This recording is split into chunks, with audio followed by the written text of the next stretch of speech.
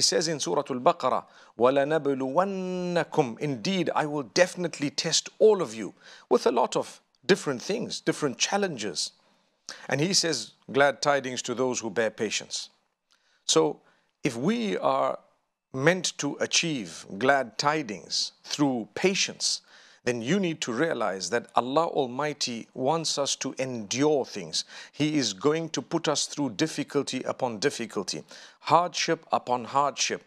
And that is why every human being on earth has some form of hardship and difficulty, so much so that we consider death a very great calamity in a lot of cases.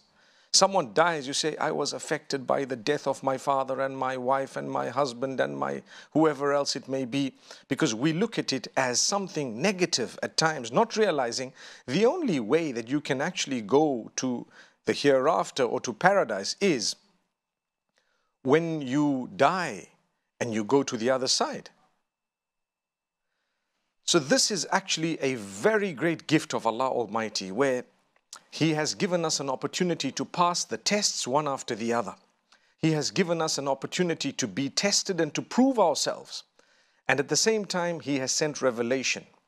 Because of our hardships, because of our difficulties, we tend to forget that the Almighty has taught us how to navigate through those difficulties. And I tell you, you would never be able to achieve true contentment and happiness and true success unless and until you look at what the Almighty has to say about your difficulty, your hardship, and you try to resolve it in that particular way.